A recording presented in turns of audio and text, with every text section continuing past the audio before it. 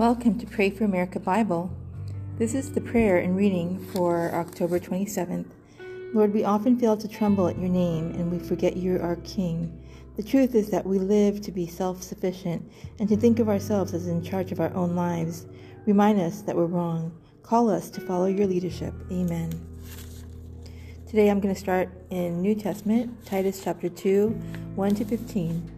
As for you, Titus, promote the kind of living that reflects wholesome teaching. Teach the older men to exercise self-control, to be worthy of respect, and to live wisely. They must have sound faith and be filled with love and patience.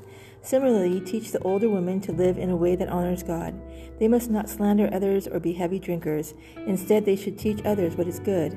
These older women must train the younger women to love their husbands and their children, to live wisely and be pure, to work in their homes, to do good, and to be submissive to their husbands.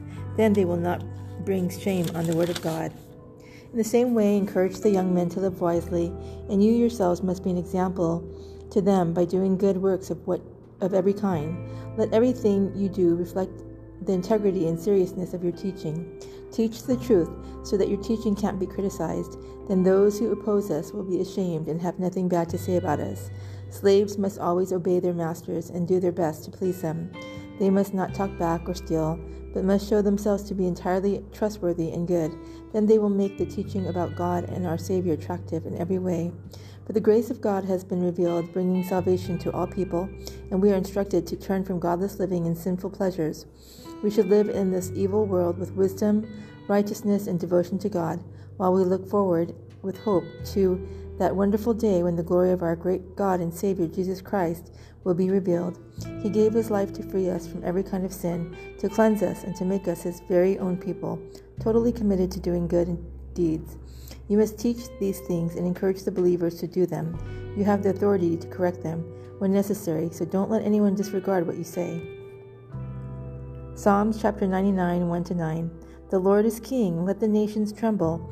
He sits on the throne between the cherubim. Let the whole earth quake. The Lord sits in majesty in Jerusalem, exalted above all the nations. Let them praise your great and awesome name. Your name is holy. Mighty King, lover of justice, you have established fairness. You have acted with justice and righteousness throughout Israel. Exalt the Lord our God. Bow low before his feet, for he is holy. Moses and Aaron were among his priests. Samuel also called on his name.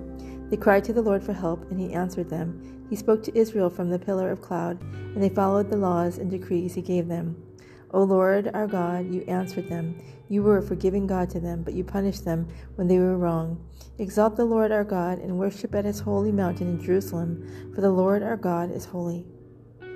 Proverbs chapter 26:17. Interfering in someone else's argument is as foolish as yanking a dog's ears.